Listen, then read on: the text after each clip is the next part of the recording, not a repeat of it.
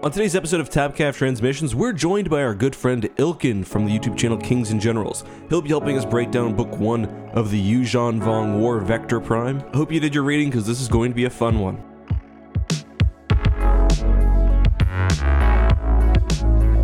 All right.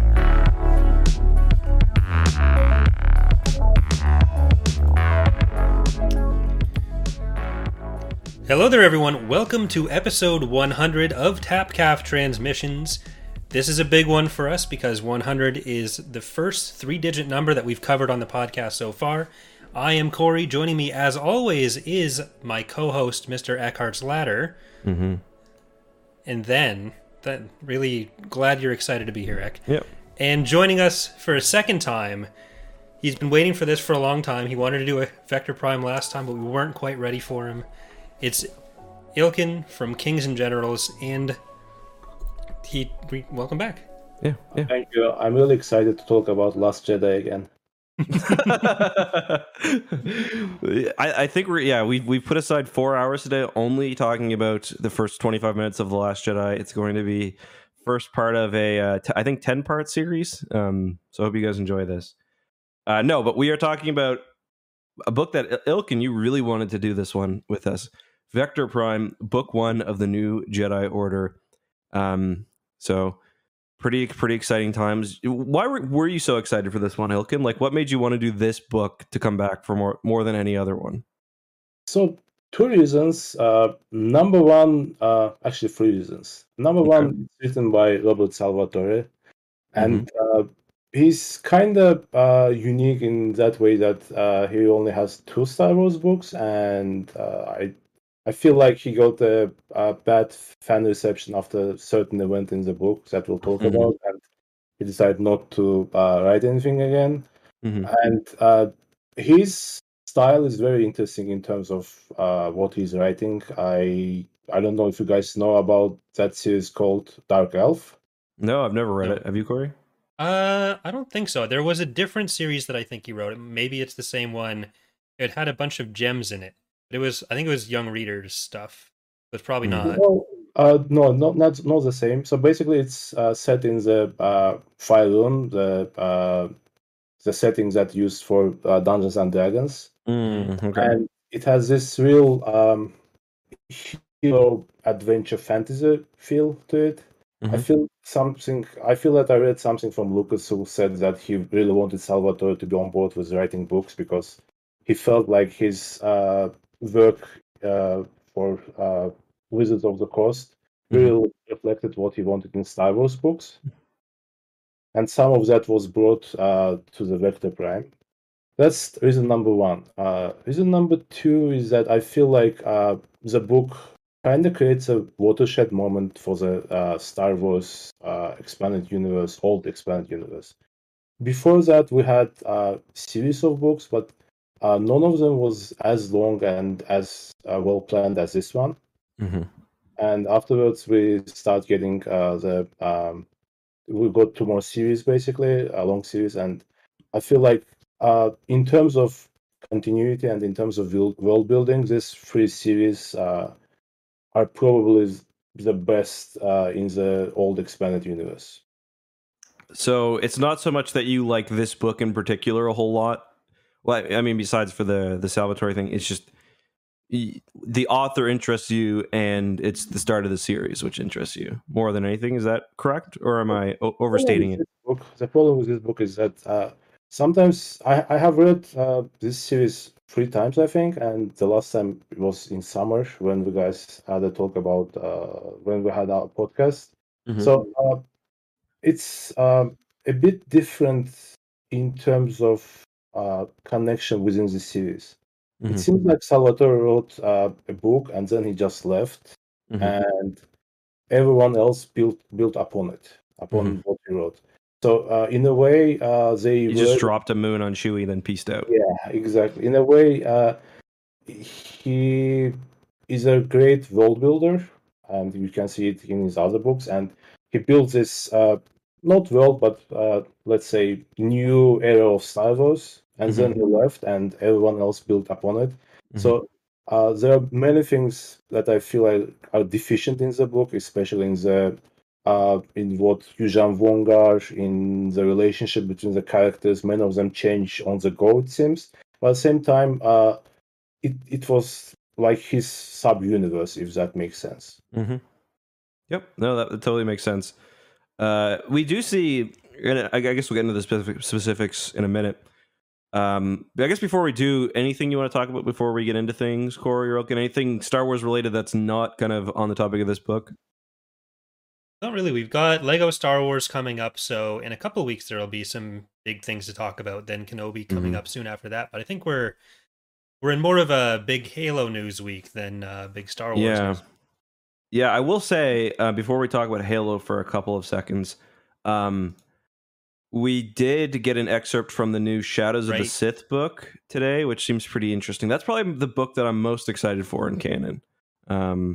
The excerpt was fairly interesting. Luke basically gets mind... Well, he's not really sure what's going on, but it seems like he gets mind transported over to Exegol, and he fights these wraiths, and he encounters the specter of his father. So definitely interesting story there, and I think by necessity it's going to flesh out a lot of kind of what we don't know about that era. So that's exciting. Yeah, it's going to be a very interesting book, and it's Luke and Lando, like the old EU pairing put together again.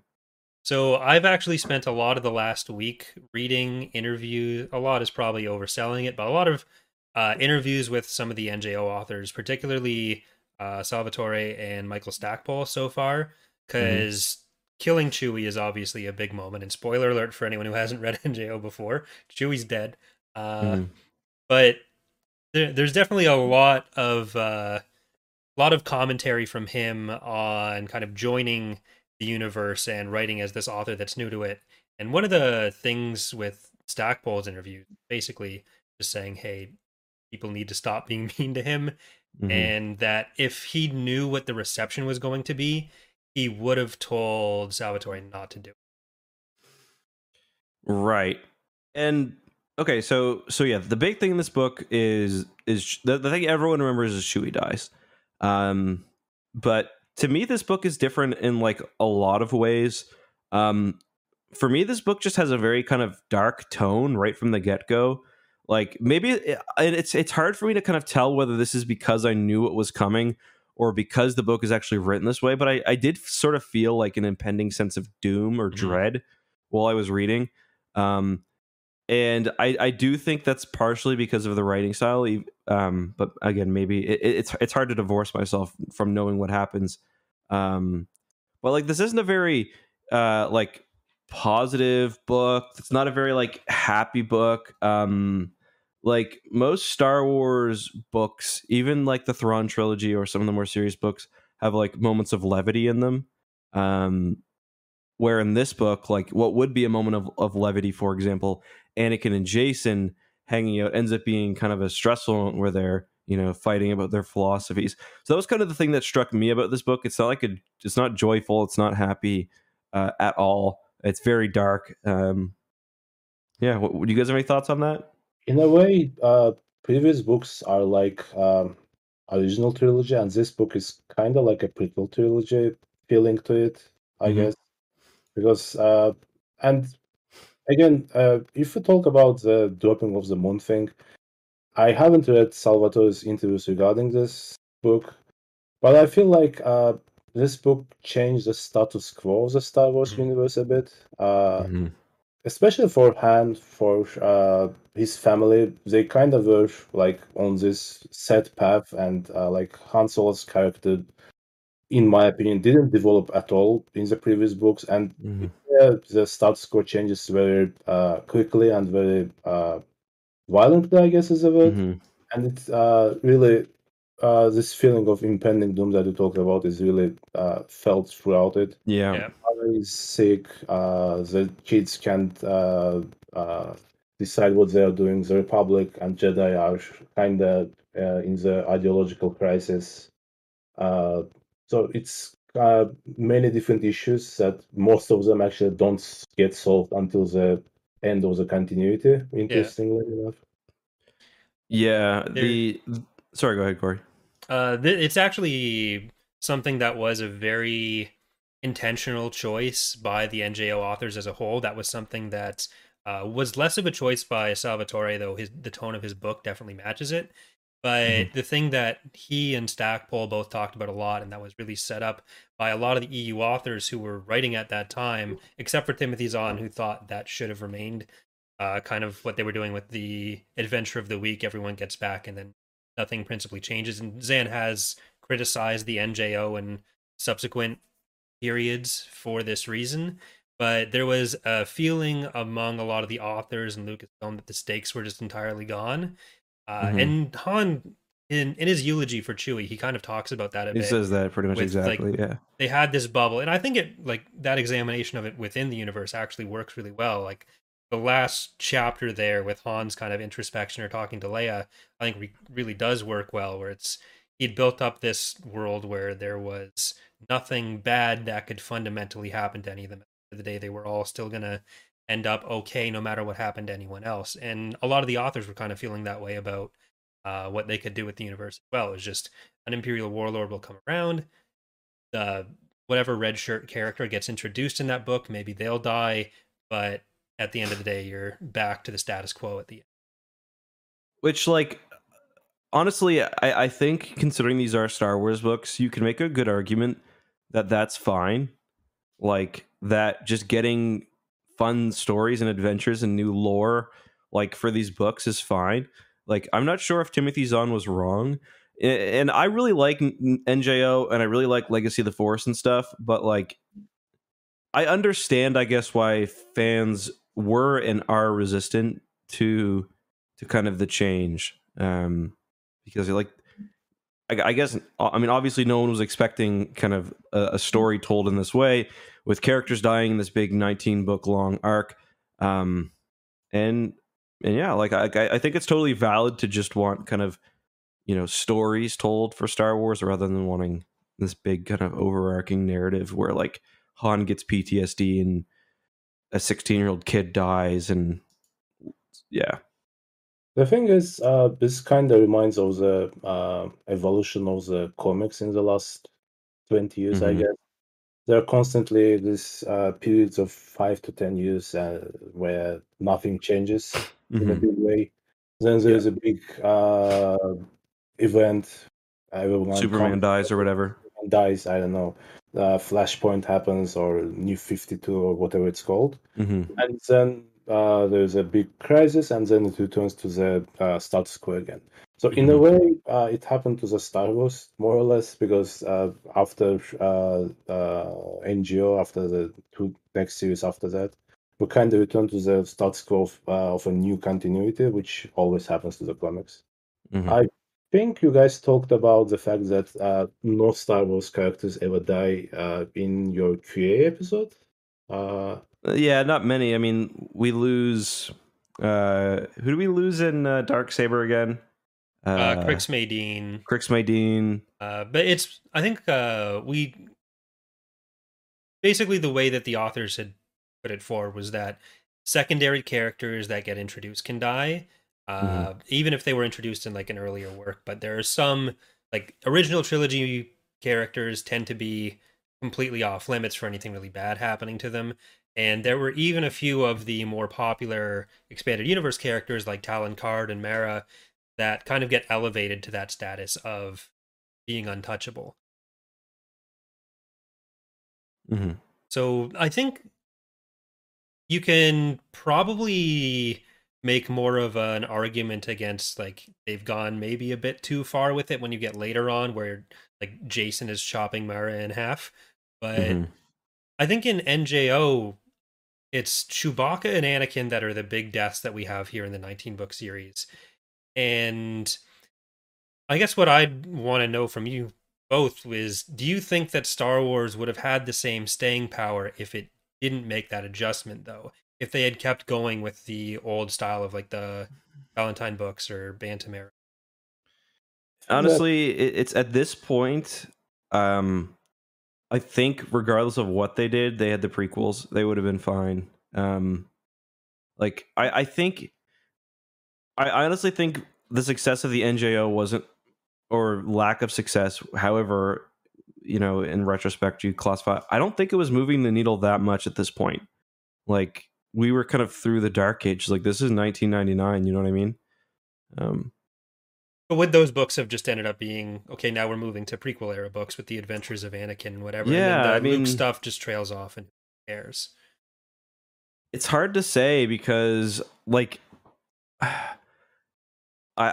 we don't know whether, like, we don't know what the sales numbers are like. We actually do. We do? Okay. Vector Prime outsold Vision of the Future nearly. That's right, a Tim Zahn book. What I'm more interested in is the sales numbers about 8 books through, by the time they've kind of committed to this new style. Because we do know that the Yuuzhan Vong War is a kind of a natural point. Or, I mean, we don't know this scientifically, but from people I've talked to, like, the Yuuzhan Vong War does seem to be a point where a lot of people kind of, find their way out of the book reading. Now, obviously, others like you found their way in. So for me, it's hard to say. Like, I don't think, like, abandoning the series halfway through was ever an option. And I don't think, like, not going in this new format was ever an option either. I'm assuming it worked out well, and more so than the Bantam style, just because they kept with it for Legacy of the Force and Fate of the Jedi. But, just from talking to people, I know that, like, the Yuuzhan Vong are a turnoff, but not necessarily because of the structure of the story and the gritty tone, just because the Vong have a lot of characteristics that make people kind of write them off, whether it's the fact that they are kind of written as, like, these edgy aliens, the whole Force thing a lot of people don't like. So yeah, I guess that's my thoughts on that. I feel like if there's a criticism for me of Enjoy, it's that it's overlong, and the series are kind of overlong too. We'll be talking about that for the next year. Yeah, you are going to get, like, really tired by book like 12, something like that, because at some point you feel like the resolution of what is going to happen with Yuuzhan Vong is very clear.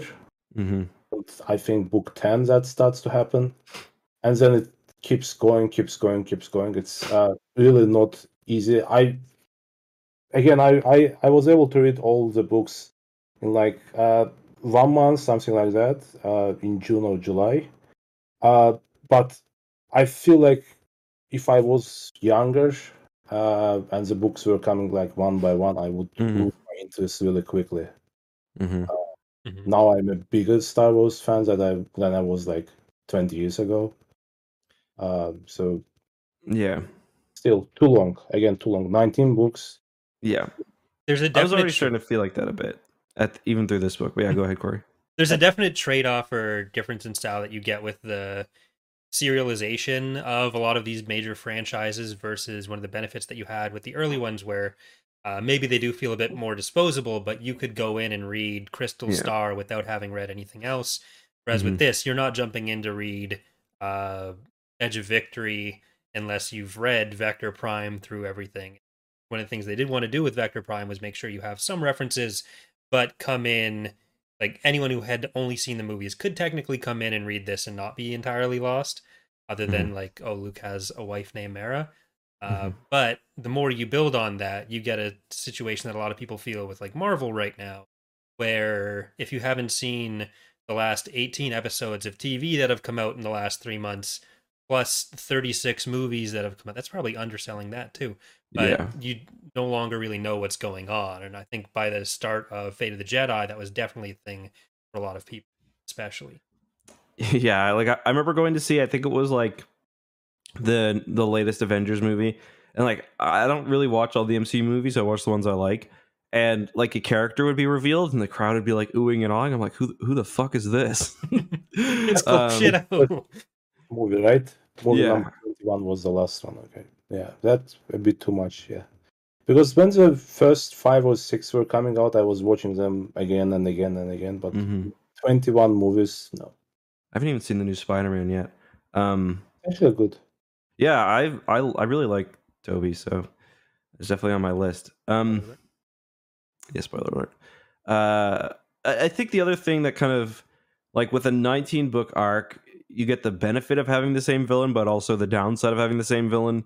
And, like, they do try to handle that throughout the NJO by kind of having these like mini stories, whether it's like Corellian Crisis 2.0 or like, you know, whatever else. So that does help a bit, but ultimately it's like you're still facing the Vong.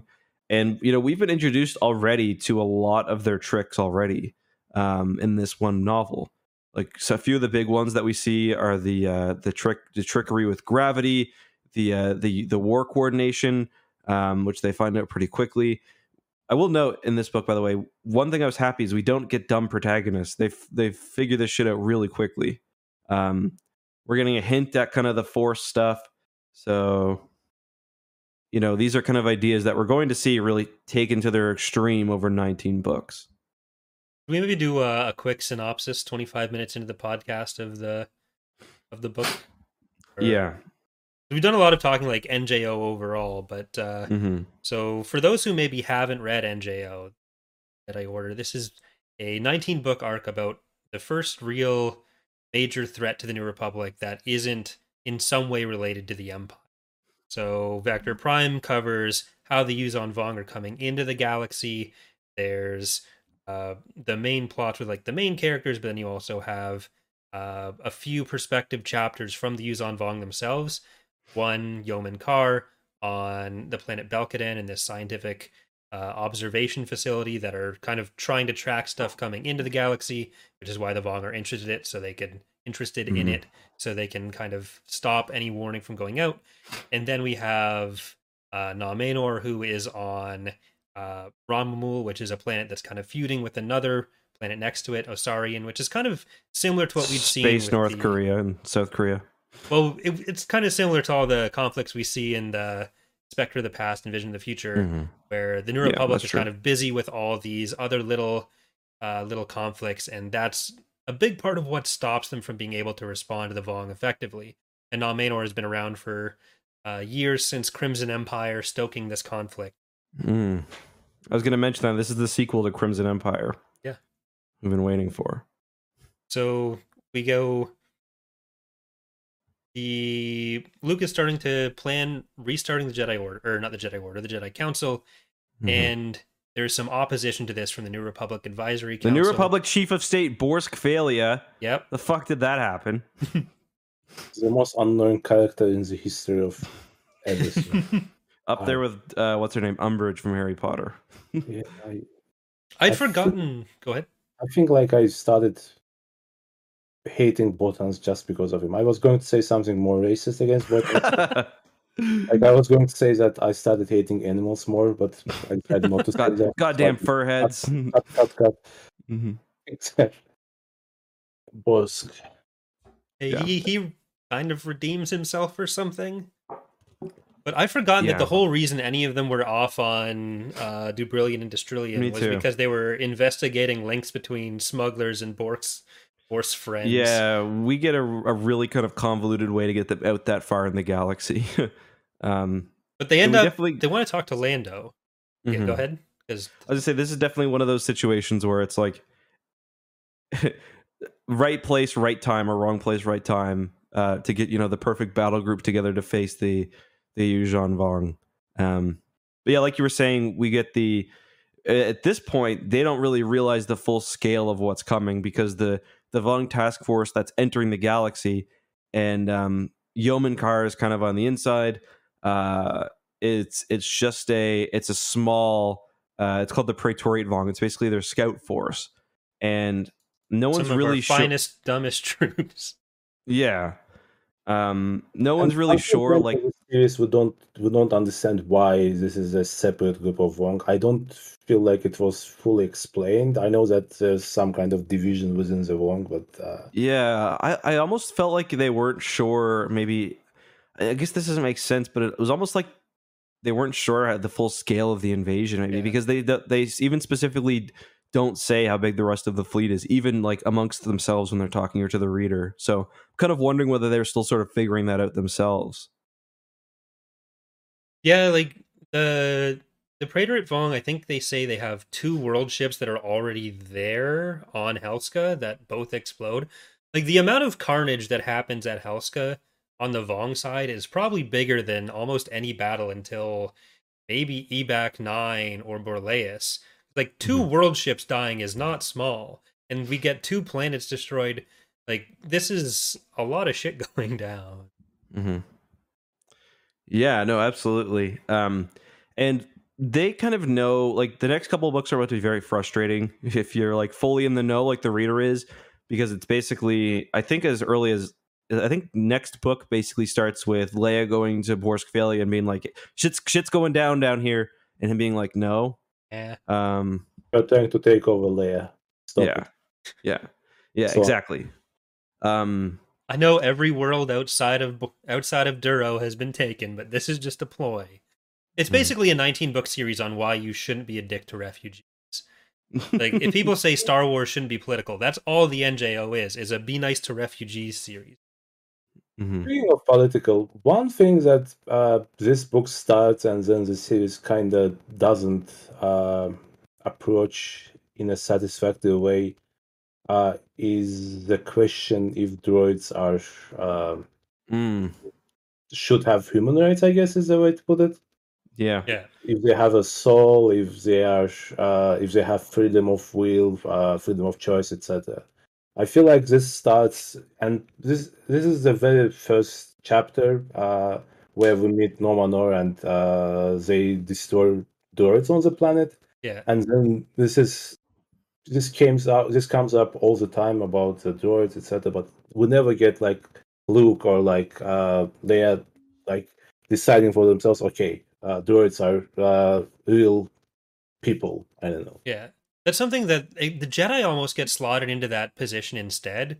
Where there's something really interesting there with the idea that it's not the Yuuzhan Vong that we see doing that to droids.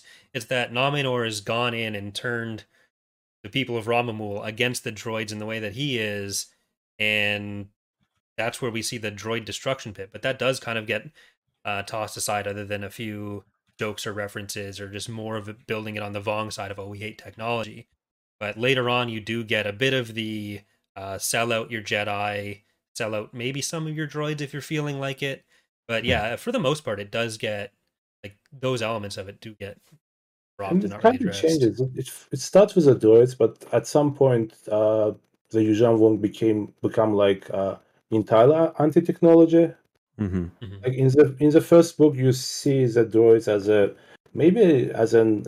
ploy to be anti-technology, but it's mostly droids. But then even like a spaceship that has no like AI of its own, it becomes as an insult to the Yuuzhan Vong.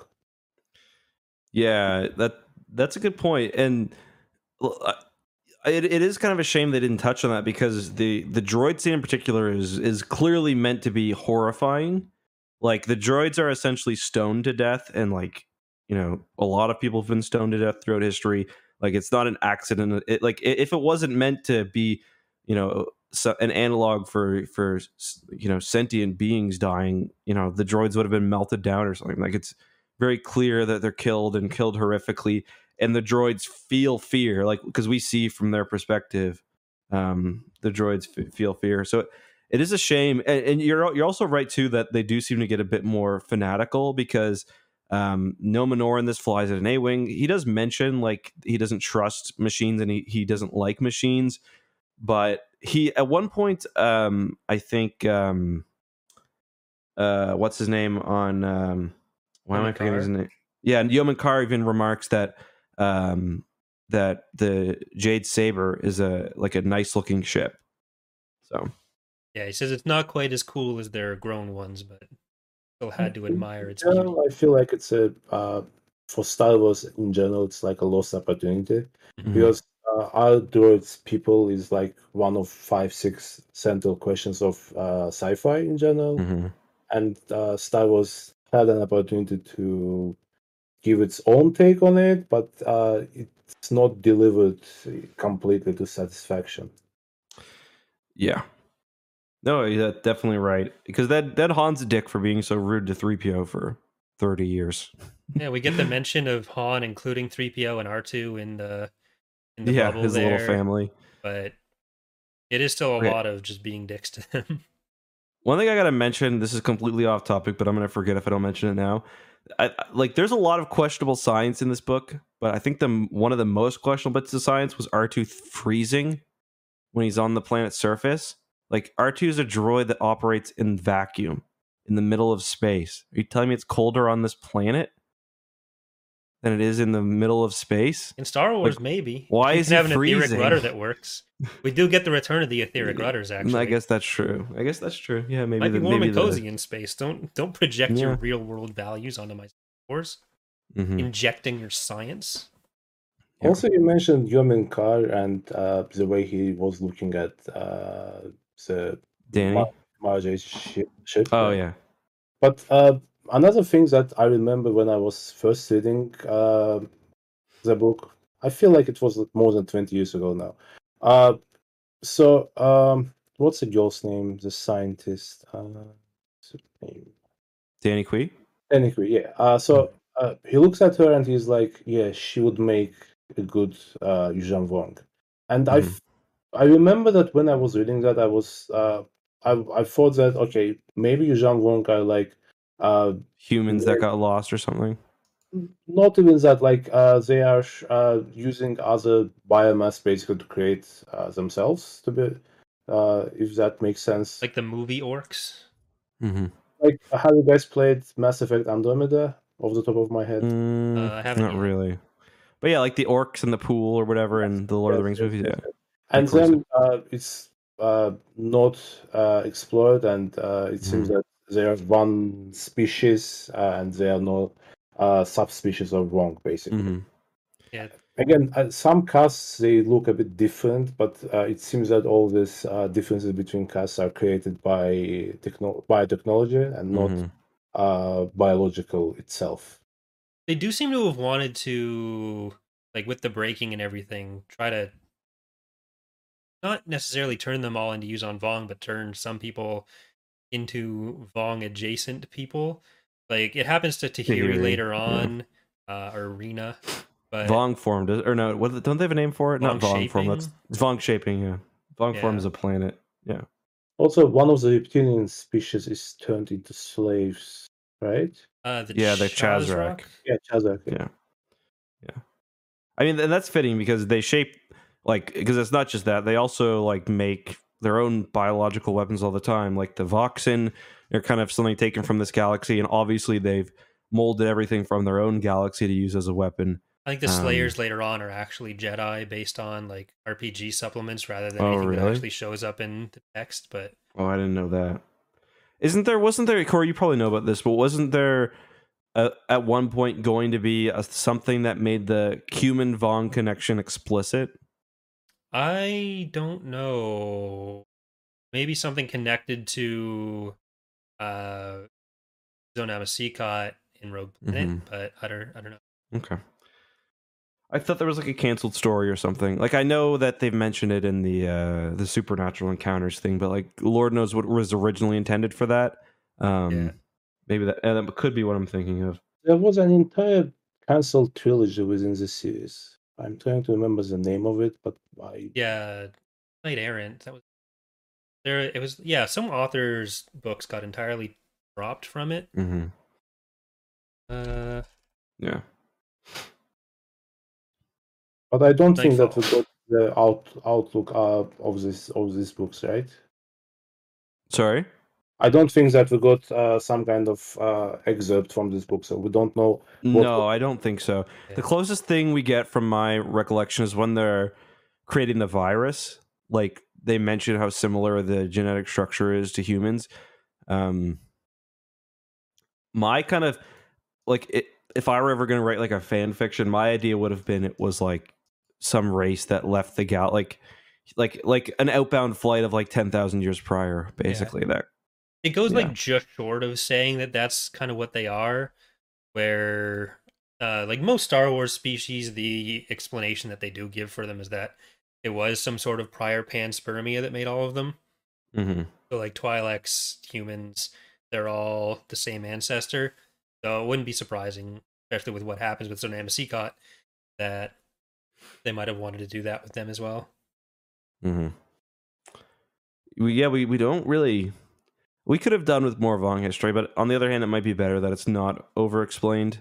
Should we get back to the story? So I guess when shit really starts to hit the fan is as the world ship, which are basically these giant living organisms that the Vong that they have used to travel the distance between the galaxies. The Vong come from a completely other galaxy, and these world ships are old. Many of them are dying. Basically, as it's approaching, Yeoman Carr, who's sort of infiltrated what's called Exgal, the society for like monitoring extragalactic activity, has made its way to this one outpost, the one responsible for monitoring the area that the Vong call Vector Prime, their way into the galaxy, because it's, for some reason that they allude to a little bit in the book and more in other source material, there's basically turbulence around the galaxy, which makes it so you can only go in through certain spots. At least that's what's hypothesized. So shit really starts at the fan as the world ship approaches, and we find that he's initiated this process. This is the first kind of Vong horror we see.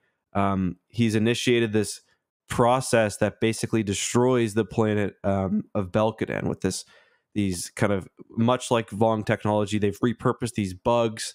It seems like they kind of put this spore out or something, or through some biological process, they basically ruin the planet. They make it inhospitable, at least largely so. Yeah, at one point, the book starts to feel like a horror book. That destruction of Belkaden and the death of scientists that were there, it feels like some kind of horror book, the scene from it. Totally agree totally. One of the character names seemed to me to have been made from like some sort of online Star Wars name generator. Like the Twi'lek who works at Excal is named Teubo Duel, which, like, Morith Duel is the name of the administrator on Kessel. And there is a character named Teubo the Hutt, but I think he came much later. So it almost feels like a few Star Wars-y things got mashed together for that. No, totally. Those characters, the instant I saw them, I was like, not even going to bother remembering their names. They've got maybe 5 POV chapters and they're gone. Yeah. But the worst Star Wars name is Worldskiller. Yeah. he is the Poochie of Star Wars. Like, I hate him. Yeah. So somebody asked Rowling to name a character from Star Wars, and she's like, Worldskiller. It was interesting though to see, like, I have Worldskiller in my notes because the book starts off with something we haven't really seen before, which is the Jedi inserting themselves in problems, like without Luke being there, because at this point the Jedi have finally gotten to the point where there's probably hundreds running around. I think Luke says maybe more. And they're kind of just doing their own thing without a lot of supervision. That will be one of the kind of central conflicts in the book, in this series, the kind of how close the Jedi should work with the government of the day. Like, should they be reined in? Because, like, you can see Jason's argument is that the Jedi kind of serve a higher purpose, the Force, and that, to put bureaucracy behind it is kind of like tarnishing that. And then Luke, and probably Borsk Felia's opinion, maybe not Luke's opinion, but Borsk Felia's opinion and others, is basically that, like, I don't really want these Jesus-like figures with full power to execute people running around the galaxy, which is kind of fair. Yeah, Yeah, and this prequel trilogy happens around book 7 or 8, right? They're coming out now, actually. So I think they would have seen the Phantom Menace, because there's actually a lot of parallels between Dark Tide and the Phantom Menace. And I actually asked Troy Denning about this, whether they had been given access to any further prequel information.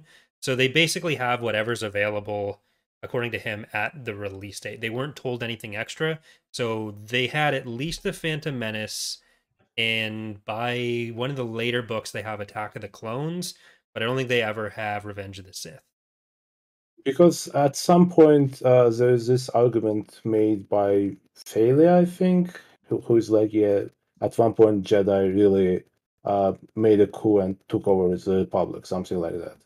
So again, I'm not sure if the book was released after the Revenge of the Sith or not. But this is constant discussion within Star Wars in general and this book. What is the role of the Jedi? What if they should be part of the government structure? If they should be part of the military? And I feel like the High Republic series is kind of getting into that area, and I wanted to stay away because for me, Fate of the Jedi dealt with that too. Like I feel like we've seen that. Like every Star Wars story deals with that to some extent. Like the prequel trilogy did that, and the sequel trilogy did that with Luke's indecision if what's a line. Do you expect me to go in and defeat the First Order on my own? Something like that. So it's a constant question, and I want new Star Wars books to avoid it as much as possible. Yeah, I think that's totally fair. Well, in a lot of this era of Star Wars, like from NJO up to Fate of the Jedi, it brings it up a lot, but the way that it addresses it is more or less in the way that most fiction with any kind of maybe something systemic needs to change gets addressed, where it's like, oh, you see, they may have a point, but the important thing here is it's someone we don't like that brought the point up, so we're not going to change anything.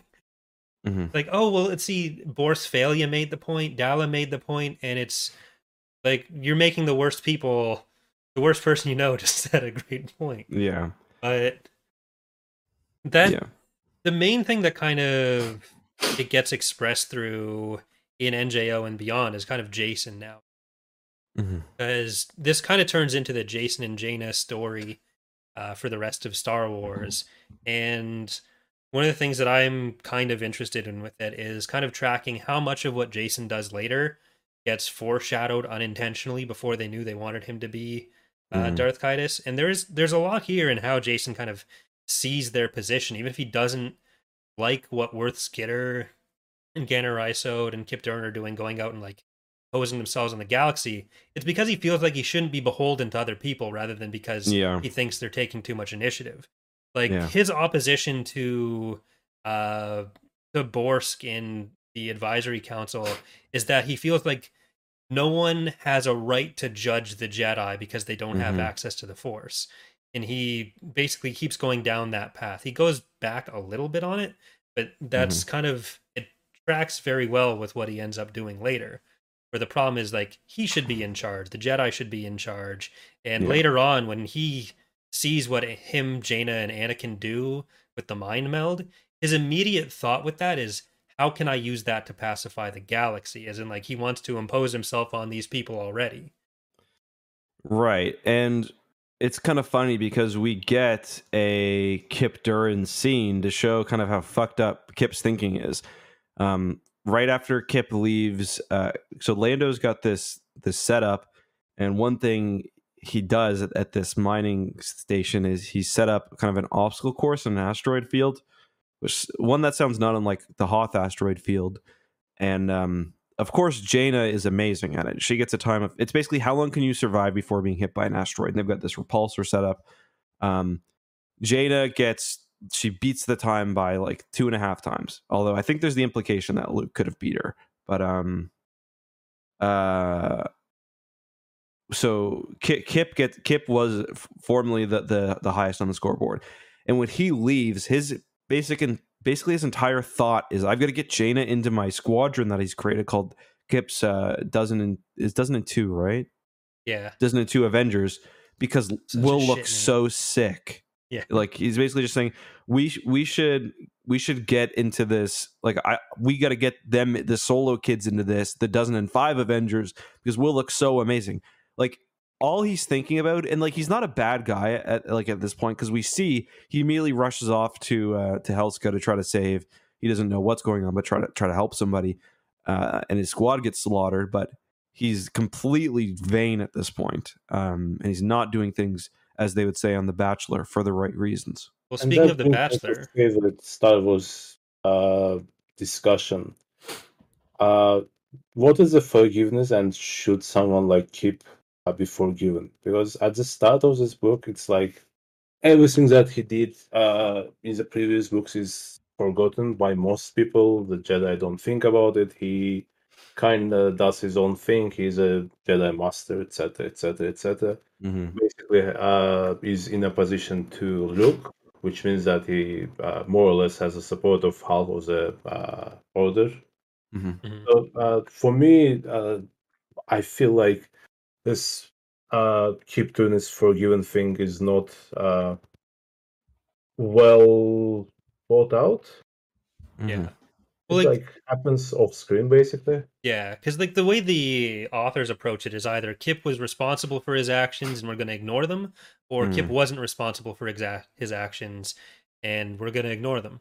But like it does get mentioned later on, but it's something that Star Wars is just so bad at overall, the whole redemption thing, and it's only really Alphabet Squadron where they tried to focus a story on it and actually did it justice in some way, address some of those questions of like, people won't forgive you, but that's kind of on you. Yeah, and I think the original point of Kip's story was not that he's being fully controlled by Exar Kun, but rather that Exar Kun was basically exaggerating Kip's worst aspects. Like Exar Kun isn't brainwashing Kip and puppeting Kip; he's making Kip's full dark side come out, and he doesn't really get the full reckoning he deserves. For he kills billions of people. Yeah, he destroys an entire star system. He does end up becoming. There is a bit in NJO where it's handled a bit better, where when he's doing, when Luke is reforming the Jedi Council, Kip ends up being one of his better supporters because by then he's kind of won over to what Luke's point of view was, and that he caused enough problems for Luke. If they had him take that position earlier on in the series and be one of the voices against the kind of rogue Jedi under someone else, instead of being the like leading force for a bunch of dicks going around the galaxy ruining things for Luke Skywalker. Yeah. Like that's his role, and it's just so weird that he'd be the one to do that at this point. Yeah, because like if anyone would know, you'd think it'd be him. The fact that he has to Corran Horn ends up kind of taking the other side, right? Yeah, it's basically Corran on one side, Kip Durin on the other, and a bunch of like newly named characters supporting each of them. Kyle Katarn, who goes full cop. Well, that's Kyle's just AFK for the whole Yuuzhan Vong War. Yeah, it's Legacy of the Force where he and Swarm War where he in Yuuzhan Vong War. It's what's his face, Kent Hamner, right? Yeah, completely new character. Is Kent in NJO? I don't remember. I think he is. He's on. I think he's brought up in the original Jedi Council stuff as being kind of like military and Jedi liaison, and then he sticks around from that until Sabbath drops on him. Right. Yeah. Good for her. It's the best response that we've gotten so far. Okay, here's the burning question that the internet was talking about nonstop in 1999. And one that I asked too when the first time I read this book, and every time I've read it since. What's the deal with Sirm Padal's mayor? He's clearly meant to be somebody. He's Tommy Wiseau. He's a bit weird, but maybe he's Tommy Wiseau. I was reading some of the old like Jedi Council forum stuff back in the day. The theory for some reason was that it was Boba Fett, which obviously I don't see where that came from ever. To me, the hint is that he's some sort of ex-Imperial. But yeah, do you guys have any thoughts on that? Do you guys find because like the book is kind of hinting that he's someone the whole time. Like he's got some strange like foresight. He's very calm. He alludes to knowing kind of what an advanced battle cruiser is like, and then he sacrifices himself basically at the end with no kind of conniptions about it whatsoever. So, do you guys have any thought about what do you think he was supposed to be somebody, or am I and the other nerds reading too much into him? What do you guys think? I actually don't remember that discussion at all. No? Okay. Can't imagine. I wasn't that much on the North American internet in 1999, so maybe because of that. I remember the character and remember that basically I think Hansen said that what he did was a sacrifice, blah, blah, blah, something like that. But I don't remember why would you think that he was an Imperial or... I think he makes some reference to having spent a lot of time on a capital ship bridge. Do you have any thoughts, Corey? I think it might have been the kind of character that was set up for like, oh, maybe a future author wants to do something with this. Because I don't know that if it had been something that was like a general ex Imperial, like a non-specific identity, I feel like that probably would have come up in the text. But I don't think like they purposefully don't name him. He's just Cernpedal's, like, at first he's a mechanic or whatever, then a mayor. Yeah, and I don't think that Salvatore had enough of an expanded universe pedigree to make any other kind of like goals. So I feel it was a thing he actually talked about a lot of his interviews, was making sure he left enough story hooks for someone to deal with later, which is why he doesn't say anything about like Silgal looking at Mara with the Coom spores. But so I think it's probably just that simple. I'll set up this weird guy and maybe someone wants to reference him later. Yeah, if you look up like Cernpedal Mayor, the first thing that pops up is like a 20-page long Force.net forum from 1999. So that's, if you ever want something to have fun with, go through that. I was also reading it, and do you guys know Club Jade, the website?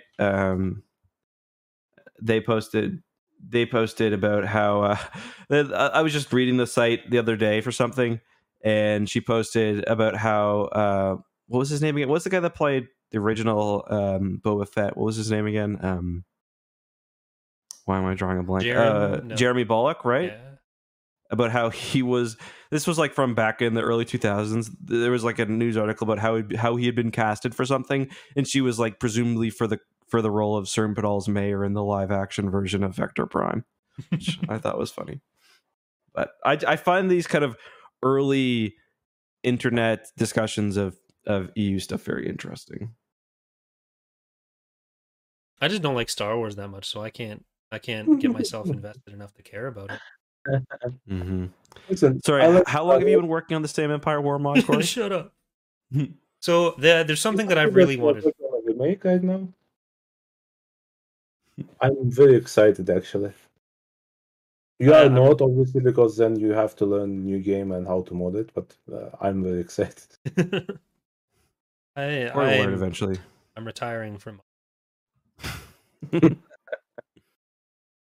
So, but back and Cernpedal, can we talk about the death of certain hairy person, animal? Sure, yeah. Do we want to get to Chewie first, or do we want to make a quick diversion to Lando? Because everyone hates Lando in this book. Yeah. Then we'll go like half an hour on Chewie. Leia's like Lando's always getting Han into trouble. Like, have you read it the last 15 years of books in universe, Leia? It's like been Han pretty much every time causing trouble. Yeah. Lando basically uses Leia's kids as guinea pigs. Yeah, that's true. Lando fucking sucks in this book, and everyone acts like they hate him, which based on his actions in this book, they should. But Lando's done a lot of cool shit with them. He's one of their friends. Why are you pretending he's not? Yeah, that was a bit odd. Like user data from the flights. Yeah. Lando's okay. Well, he's training the next generation of smugglers. The best part of that whole thing with Lando's folly to me was like TIE Advance, very rare, you'd think, probably one of the rarest and most expensive fighters to get your hands on. And the reason he has them is because he wants the fucking chair. Like, no other fighter could have this chair. It's the adjustable shock couch. I thought the whole Han shields, so everyone kind of does the smuggling run. You can do a single fighter, or you can go for the co-op leaderboard. And I think in hindsight, knowing that Chewie dies, simply having them do one last run together would be enough. I find the whole kind of, their shields are failing, we gotta go and save them thing to be kind of unnecessary. And the book really rushes to an end, and I just think kind of they really could have shaved some time off that and put it towards making the book end in kind of a less bullshitty way. Does it end in a bullshitty way? They kind of try to. Yeah, it totally does. I was at page 377, and they have one failed attack. Like, they got to wrap this shit up in 20 pages. Like, I think the entire second attack on Helska was unnecessary. Other than like, now just let the Praetorate Vong stay intact because you don't need to kill them. They're invading the galaxy anyways. Or have the Star Destroyer take out the world ship as it's crashing. I think you do need to destroy the Praetorate, because they don't know whether there's more coming, and I do think that kind of is important for the early part of the next book, at least from what I remember. Although, to be fair, I guess Borsk wouldn't have done shit either way. Yes, but Borsk has this point that okay, they were invaders and you defeated them. Mm-hmm. Yeah, I'll just have him die the first. The second battle was entirely. I'd forgotten it happened between finishing the book and this conversation, which is why I was pushing you on that, but you're absolutely right. I feel like there's absolutely no scientific basis for what happens. That's actually covered in the interviews as well, and he's very insistent that there is, and says a Wikipedia article to read. I didn't read the article, but if you want to go read it... The fact that he invented some scientific term that doesn't exist, what is it? He's like, mesostatic wave... Well, the idea that that's the fourth phase of matter is, I think that's questionable. But we can have Bob back on to talk about. I read a lot of people on the internet smarter than me trying to figure this out, and I can't find anyone who could explain how adding energy to a system, well, like Kip goes through hyperspace fighting a grasshopper with his bare hand. Like, what do you want? What do you want for starters? Fair enough. Let's talk about hairy Chewies.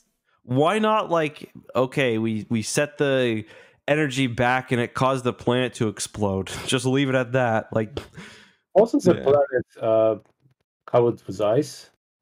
Yeah. Yes. So they could have done it with like not by destroying it, by like evaporating all the water, something like that.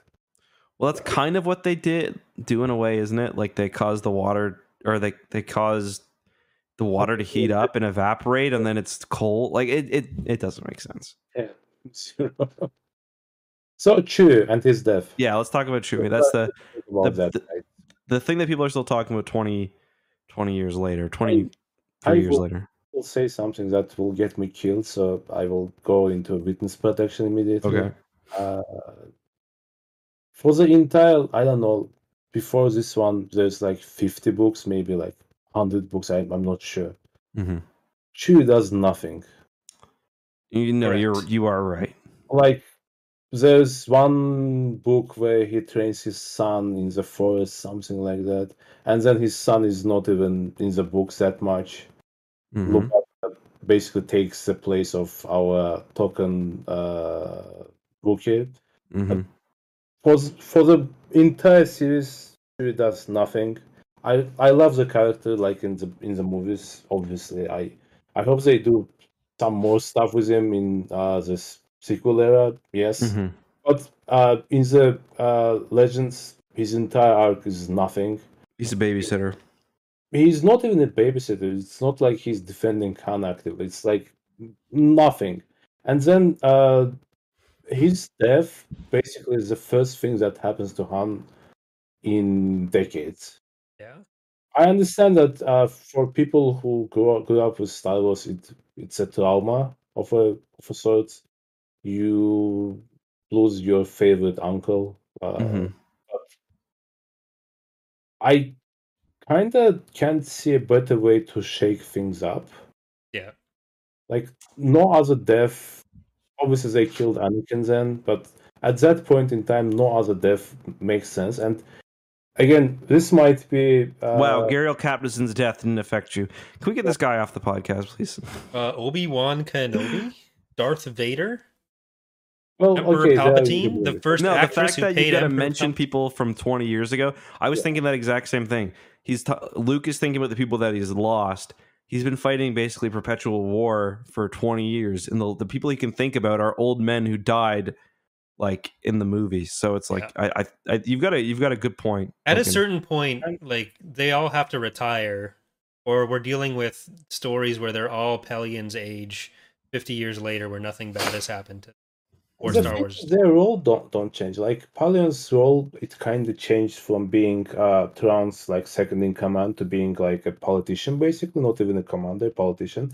So we don't see that with, let's say, Han, right? Yeah, he's a smuggler turned hotshot fighter, and he stays that for 40 years, for 50 years. He's not like in a command position. He's not like a politician. He's not doing like take a biography of any famous politician, like off the top of my head, like Churchill, right? In 20s, he's a journalist, he's a reporter, he's a soldier, then he's in the Navy, then he's a politician. So as you grow, you have to like change your skill set, I guess is the word. And nothing like that happens. So that's why, for me, Enjo Han is the best Han that we ever get. Because he is broken, he's in conflict with himself.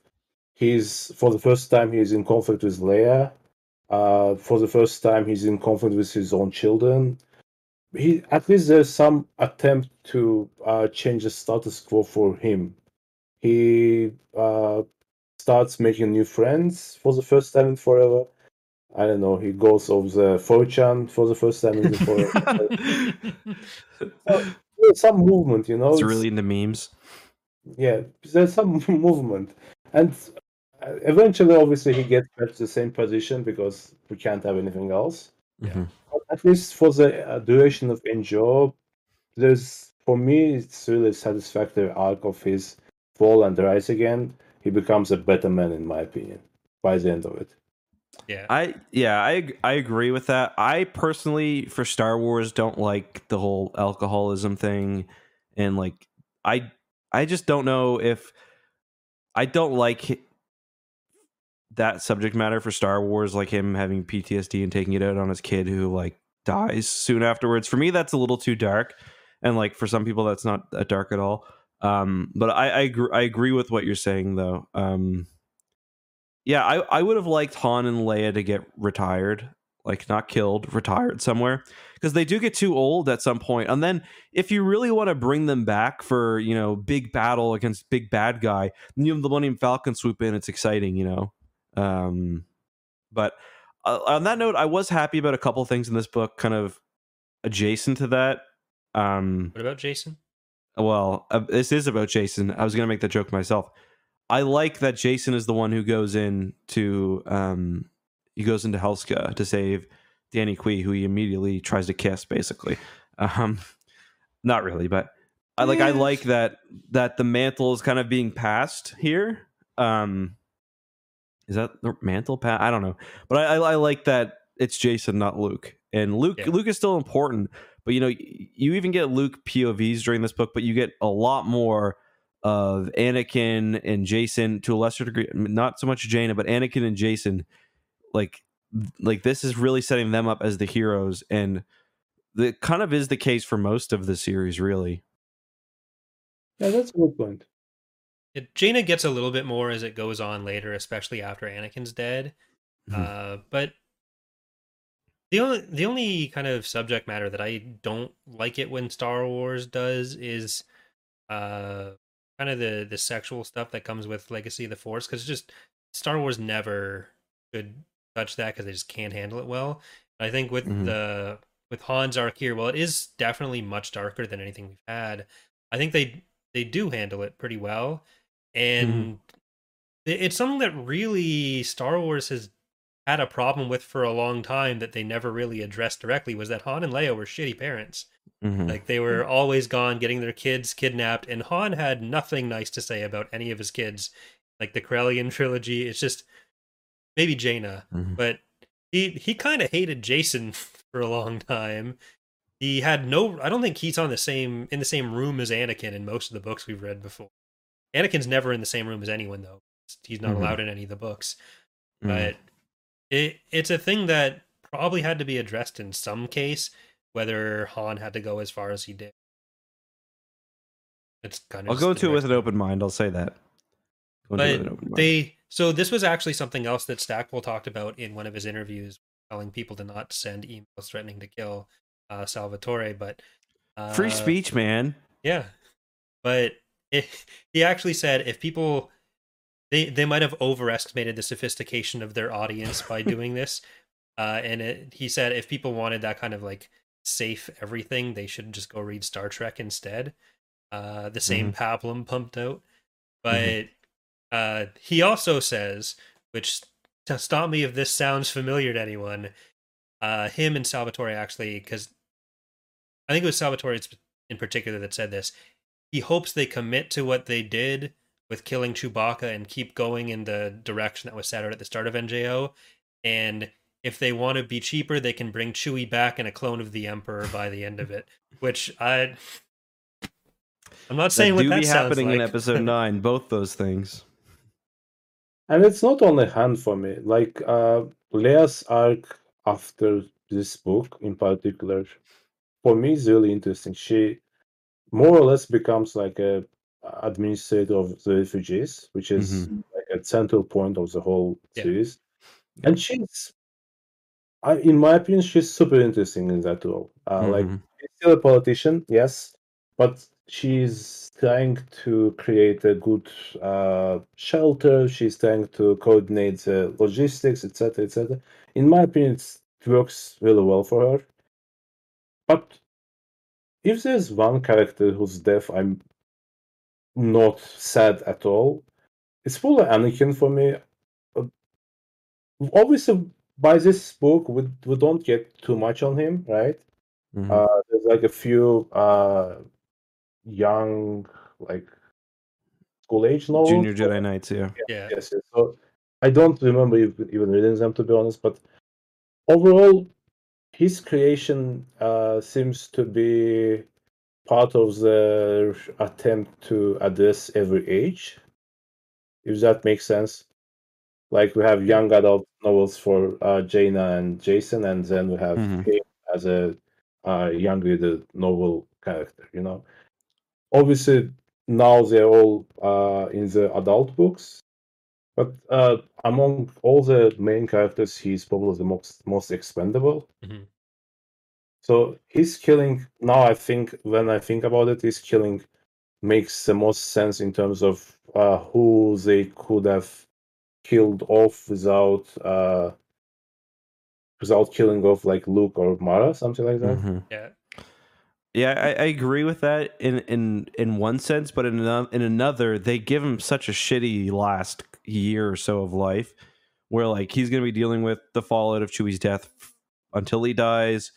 I remember, you know, he dies kind of after he reconnects with Tahiri, and it's kind of like a young love type of thing. Yeah, and then his body's like mutilated by the Vong. Like it's pretty awful, kind of what happens to him.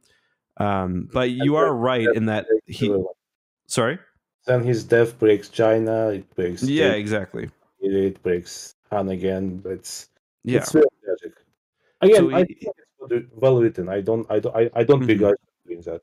No, I know what you mean, and you're right, because he is he's the Dark Empire baby, where Jaina and Jacen are the Thrawn trilogy babies, and like, you know, like that's a joke, but there is also that separation where like Jaina and Jacen we've seen throughout, you know, just a little bit. You know, they're doing things by Jedi Academy trilogy. Corellian trilogy is really the only time Anakin does stuff. I'd say the Young Jedi Knights books were definitely more popular than the Junior Jedi Knight books. I think that whole twin factor kind of lends a lot of people, like, makes Jaina and Jacen interesting. Anakin's kind of the weird one out, and he definitely is the more killable of the kind of main characters. I agree. Well, they actually they were originally intended to do it the other way around, where this was supposed to be the initial trials leading up to Anakin being the next Luke, where he was going to be. He kind of gets set up as this in a lot of places, like super powerful one. He's the one who's really the moral core of everyone, and when he tries to do something, it just go like he has his issues getting there, but he's set up as like the next most powerful character. We see that in this book even. Ben starts to play the same role as Anakin, basically, right? He's the one who will succeed Luke at some point. He does kind of end up taking a lot of Anakin's traits in some ways. Mm-hmm. But the original plan was to kill Jason, and I think it might even have been George Lucas who prompted the switch because he didn't want Anakin. The name. Yeah. Yeah. So, yeah, that the stuff that happens to all their kids ends up being really sad. Mm-mm. Like, there's a scene, I made a note of it here, where, like, Leia is, Leia is thinking about her and Jaina. Jaina has kids later because she's thinking of Mara's disease. And Leia has an image of herself and Jaina sitting and talking to Jaina's babies about their brave deceased great aunt Mara, and nearly broke her down at that moment. Some bad news for you, Leia. Yeah. Just add their two uncles to that list too. Yeah. Things don't turn out happy. But I mean, I guess considering the amount of war they've been in, maybe that's appropriate. Like I've never had a problem with Chewie or Anakin's death. I think they do make sense. I ended up liking Anakin more my last read through of NJO because I hadn't really been exposed to him. My first exposure to him, I think, was reading Star by Star, so there was no real chance to get attached to him in any way there. But it does kind of change by Dark Nest and Legacy of the Force and Fate of the Jedi, where they've just gotten so comfortable killing off certain characters that I don't know, it just ends up feeling a little bit over the top. I agree with that. I feel like I agree with the point that Eric made at the beginning that they kind of went with a darker tone in the last few series. Like, for instance, Dark Nest is extremely dark. Well, it's in the name. Well, yes, but beyond that, it's extremely gruesome and it's extremely sad. And then Legacy Era, etc. So this book kind of sets up the tone for the next, 40 books that we see. So maybe Salvatore kind of locked them in that, or maybe that was a decision that was made by the collective. It's still difficult to say. Yeah, I still feel like the other books manage a bit more levity than this one does.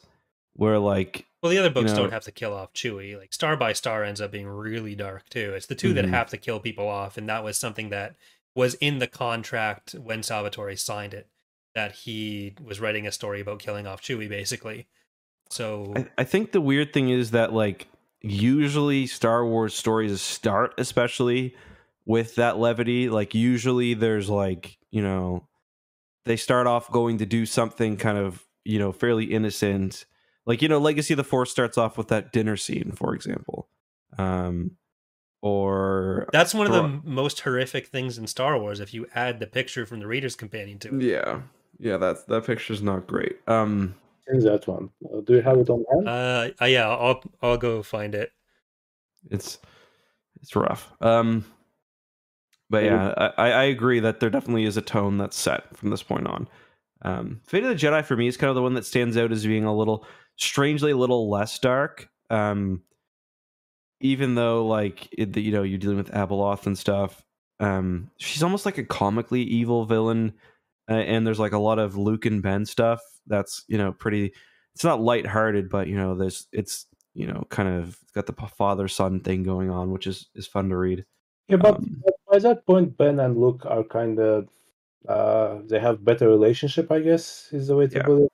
Yeah. So their playing off each other is kind of less tragic, I guess. Is the way to put it. Yeah.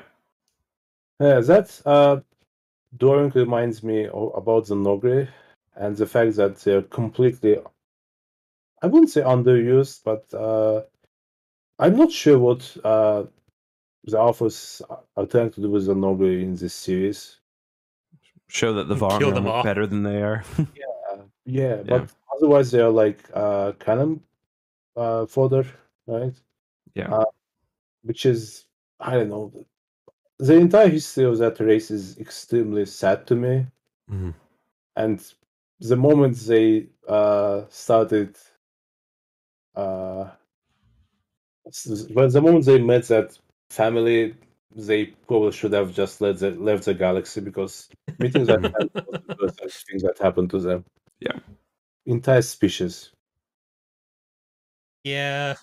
Did they get told not to go on the trip with them? I think I missed something No, there. she sneaks away. Okay. Yeah. But yeah, like Bulper is not one of the ones from prior books. He's a new Nogri, which means the prior ones either died or retired. And not only does Bulper, spoiler alert, die in the next book, but he gets mentioned, I think, once in the following book, and they spell his name wrong. So that was probably an editing mistake, but it really just shows the Solo's attitude. Very racist. Yeah. Not great. Not great. Not great at all.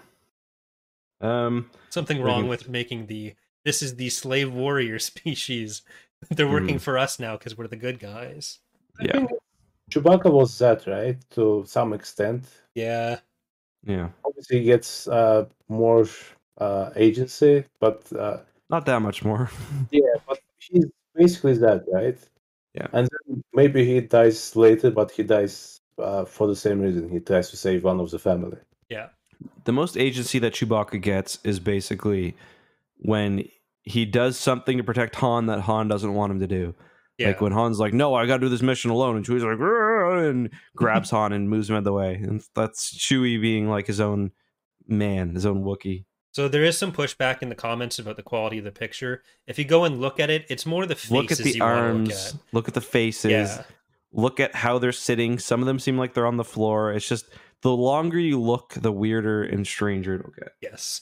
Once you realize which characters are supposed to be which, rather than just being a collection of people around a table, that's when you really get the maximal. Find Zek. Try it. Find him. Find Zek. Which one's Mara? Good luck. The one who looks like Hayley Williams from circa 2000s Paramore. Look how long Mara's arms are. They're not long enough. What I like about the later depictions of the characters is how Jaina looks like a young Leia. Yeah. I feel like they kind of nailed it. Yeah. Yeah. Can you put that on screen again, by the way, Corey? Yeah. Up? Yeah. It's good stuff. If you're listening to the audio podcast, look up Essential Reader's Guide, Legacy of the Force Dinner. Legacy of the Force Dinner picks it up. Han and Luke are doing the cat meme with the angry people. Yeah. Yeah, they are. That's true. And then that's Ben. Lanky is absolute fuck right next to him. I think that's Ben, right? I think that's Ben. Yeah, and then it's Ben is across sitting with Mara, no? No, that's Jason there, I believe. Jason is between Zek and Jaina. Yeah. I think that's Jaina. No, that's... Oh, yeah. I thought that was Mara. Okay, so it's Jaina who's got the short arms. So we don't have Zek? Yeah, no, Zek's the one at the very end there. Zek's he's got there for some reason. Yeah, but I think he's still like bug dating Jaina a little bit. Mm-hmm.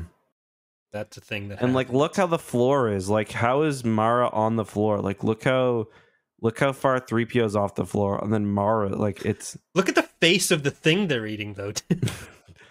I know the exact sound from that picture of that creature made while it was alive. It's cry. It was, meh. I prefer to marry that fascist, so we don't care about her anymore. Yeah. Well, she doesn't marry the fascist till later. Oh, yeah. Yeah, she goes dark side first and then marries the fascist. She already has tendencies, let's say. but don't worry, the oligarchy family redeems the fascists first before they all give power back to them. I love how they're eating a cat and some olives. What do you want, the cat or the olives? Give me the olives. That's actually Alana's Nexu that they're eating. Oh, no. No, she doesn't get that. Alana's not even existing yet, dude. No, she does. Not if this yet. isn't Legacy of the Force, she does exist. No. She's conceived in Dark Nest. Is she born yet? She's oh, yeah, okay, you're right. She doesn't have her Nexu yet, though, because she gets that in Fate of the Jedi. Well, none of them know that they're related to her yet, because Jason and Panel Ka's relationship is entirely secret and gets superseded by Danny Kui for the first half of JO. Which the age gap there isn't the creepiest. Right. So Danny Kui, who like the first perspective we get of the Yuuzhan Vong in this is that they think Danny Kui's hot. That's the first thing we hear from the Yuuzhan Vong. That's new female character in this book is all we hear is how hot she is. Danny Kui, Tubo, Duel. I think Danny Kui gets it more than anyone else because Danny Kui not only gets it the first time she's introduced, she gets it the first time any new man sees her. Yeah. And then she's kind of underused, I guess. They try to make her a Jedi. They try to make her like a central scientist, etc. And then she just vanishes by the legacy. Not by the legacy, by the Does fake. she go with Zanamasi Cop, maybe? Yeah, I think she does. Her and Tahiri just end up kind of blending for me because scientist blonde, lady, blonde, scientist, going into Yuuzhan Vong's source of information. She just gets kind of replaced by her. Yeah. And 10-year-old me was bricked up reading those chapters, though. Well, I was going to say earlier that the Dozen and Two Avengers aren't the creepiest thing that Kip tries to get Jaina into in this series. Because he has a fucking hot tub scene with her later on. And he's like pushing 30. She's 16. Maybe 17 at that point. Mm-hmm. It's... Yeah, and like Danny Kui must be like in her 20s or 30s because she's a scientist. She's, I think, early 20s. I don't think she... Too old to be old for them to be setting up a relationship with a 16-year-old. I don't blame her. She doesn't do anything wrong.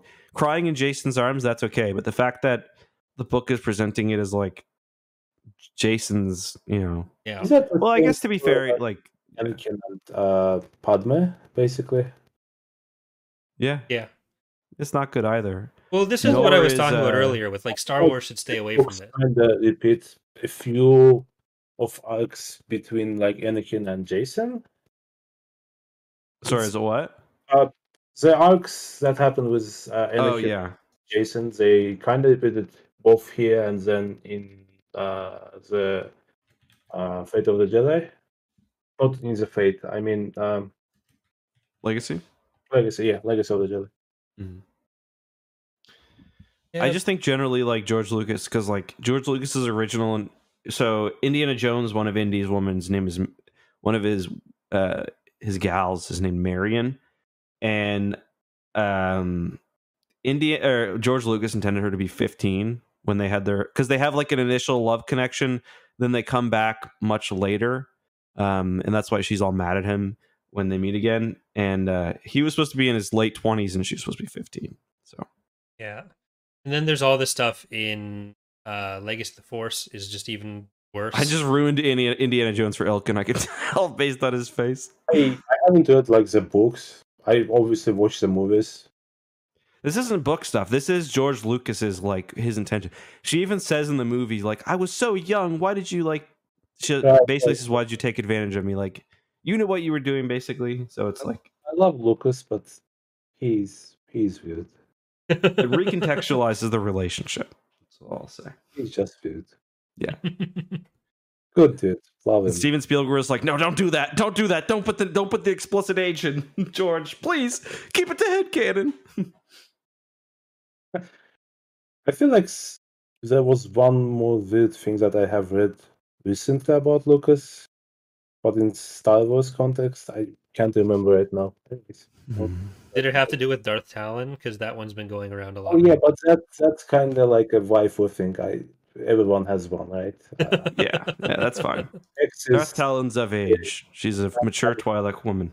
Danny Kui is his waifu, so we know that. Corey probably likes Dala. Who does? Corey. No. Why am I getting lumped in with the fascist rehabilitation of Star Wars later on? With should have been barred from ever being chief of state Dala. Should have been shot in a back alley.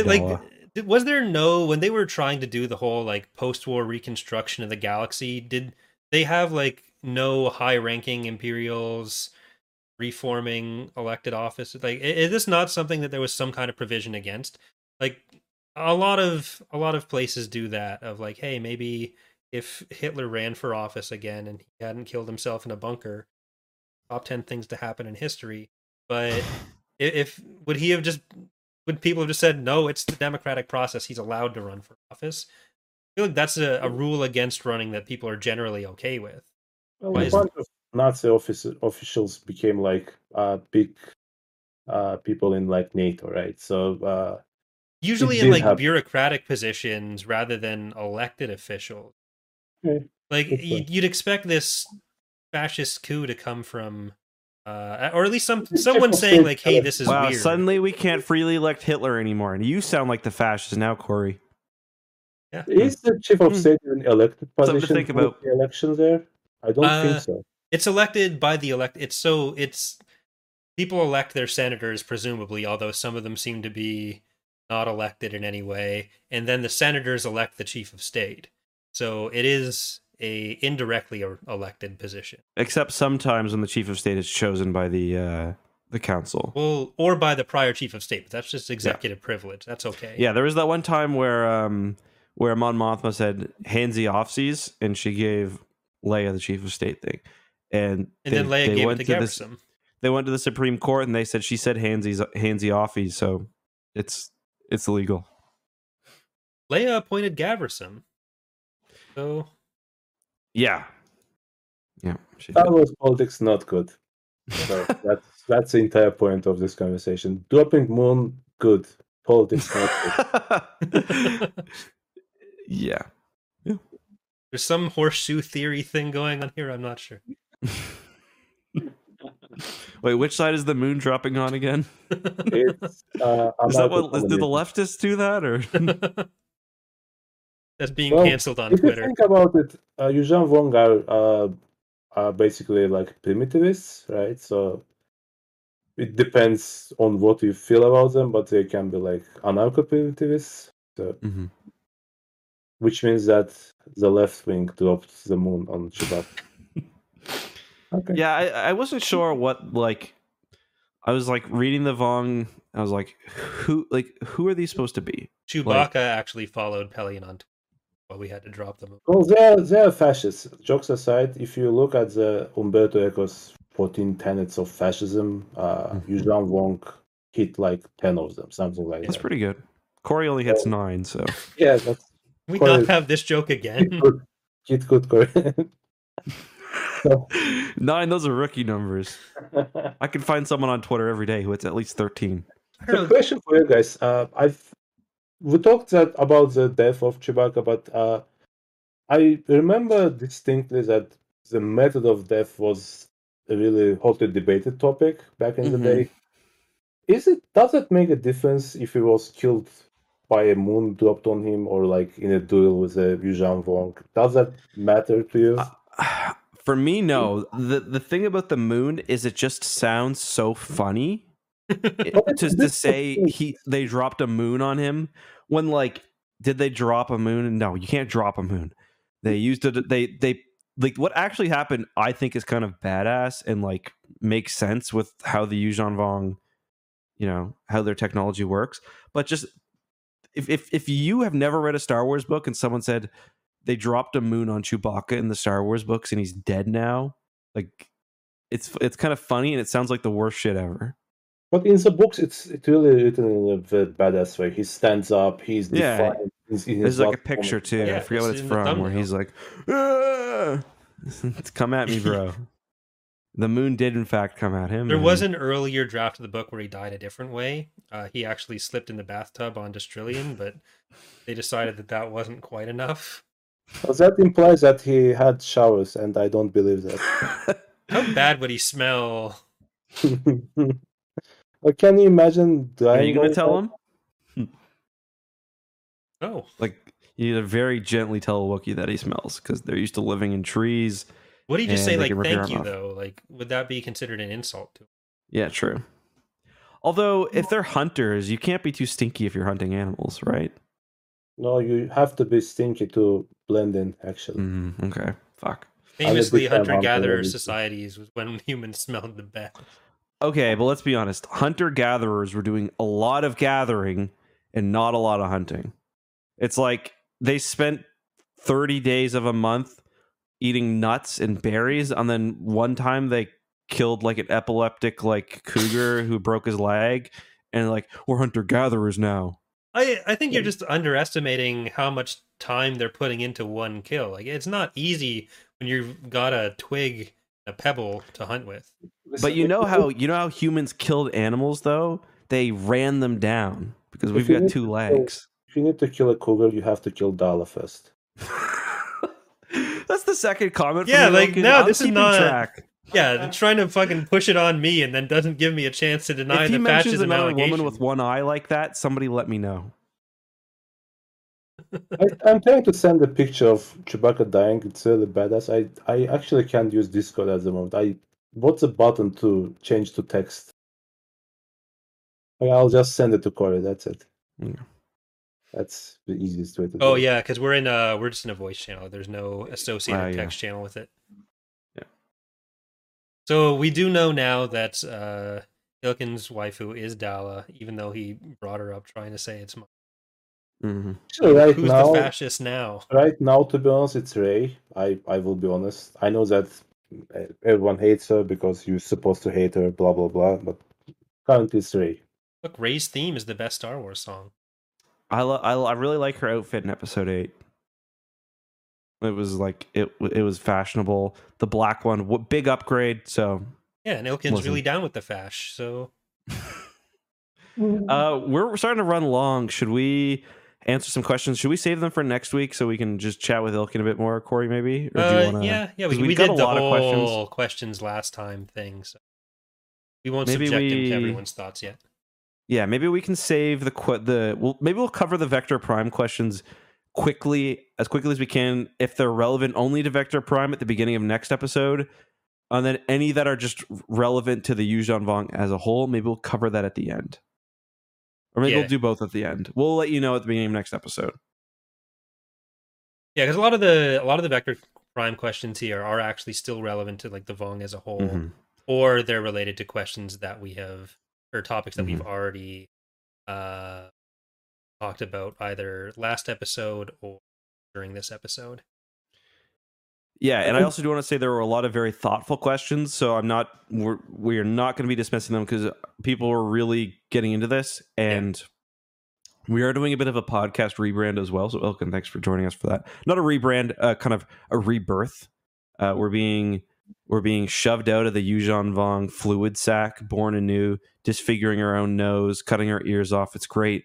So do you guys plan to cover it bi-weekly? Because I'm a big fan of podcasts and I listen every week. So when you guys are not on, I don't train on that week. I don't have cardio basically. So what we're gonna do, I think, is we're gonna try to do a New Jedi Order book every 2 weeks.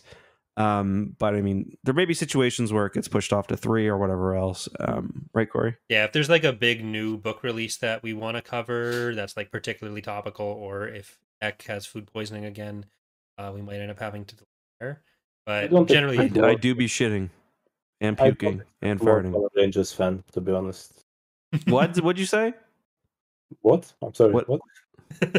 Rangers fans, not a fan of Rangers fans and Rangers in general.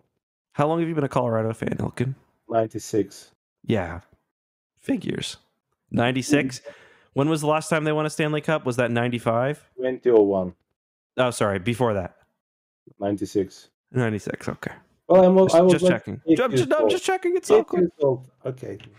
But yeah, so generally it'll be fought the Red Wings every other week. We do intend to do Invasion in some of the short stories in the middle weeks for some of them, but like Halo next week I talk about. Yeah, we alluded to that at the beginning. We're going to talk about the first 2 episodes of the Halo TV show. Should I read Halo books? We are going to read one at some point. I think the first 3 are very good. Well, they're very fun. They're not pieces of art.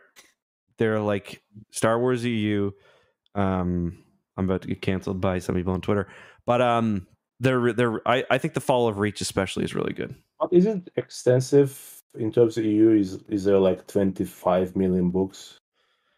There's less books than there are. Like for a while when Halo was coming out, the releases were surprisingly more infrequent. Like when the first 3 books came out, or first 3 games, I think there were probably like maybe less than 7 books, maybe less than 6. And now I think we probably get 2 a year, 1 or 2 a year. I don't read them anymore, so I get all of them. I specifically, if there's like Halo stuff that's like relevant, I'll be like, okay, this is what I know, and then I'll be like, the rest you can read about in Silent Storm, which I haven't read yet.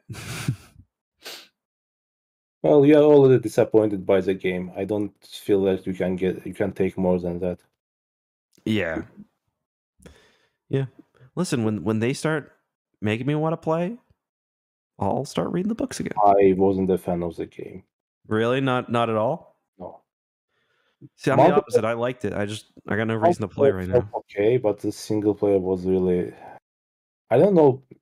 The guns felt like floaty, if that's a word. Mm-hmm.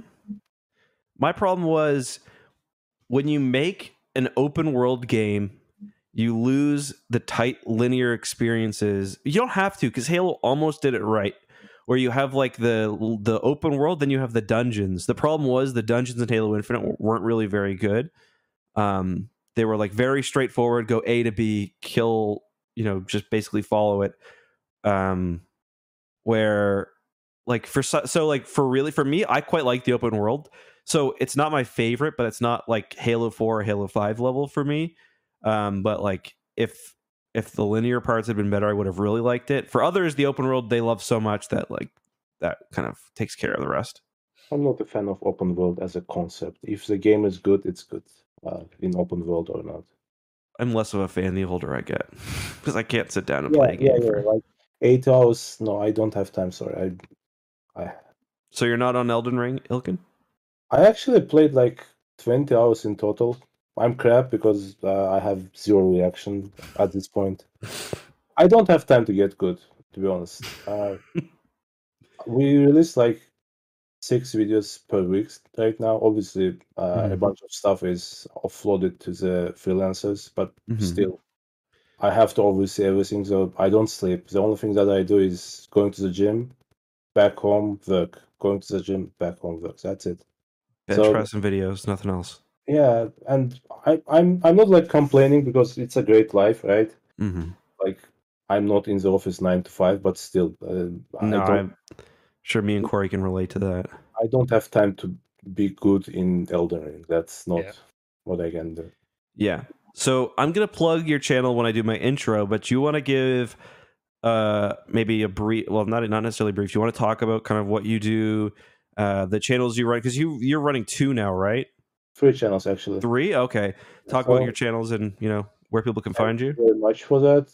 Number 1 is called Kings and Generals. It's mostly on the history before 1945. Sorry, Corey. It's quite big. If you guys like it, you can subscribe. But the main channel you want to subscribe is called Wizards and Warriors. It's basically nerd shit. There are Star Wars videos, Warhammer videos. It's good stuff. It's kind of like the videos I used to do, but better. Yeah, I stole the idea from you. So. I was the first person to do that. So if I get rich, don't forget to sue me.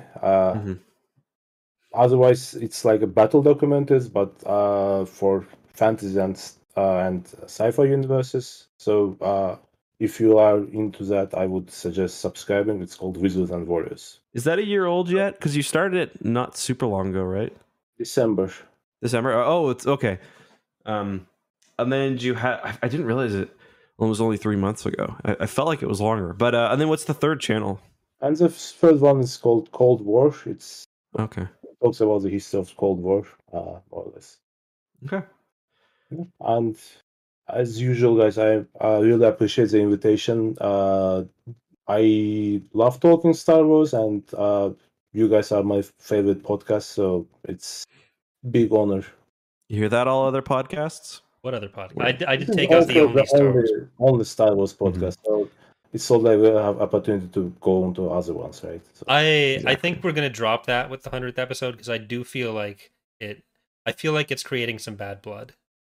Between with whom? between us because you go on Alex's shit all the time.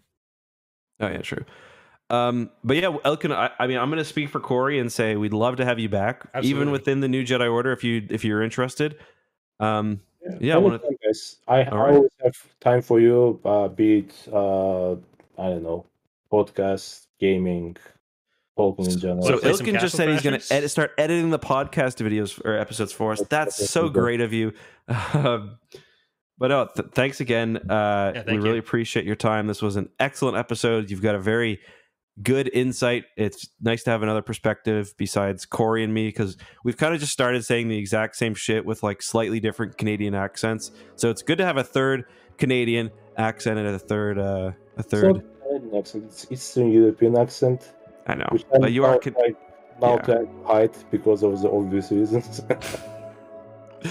Well, not from us. So thanks again, Corey. Do you wanna take us out? No, I'm just going to leave the stream on. We're going to sit here awkwardly all night. Okay. Dog did that already, so... All right. Thank you, Bye, Ilkin. everybody.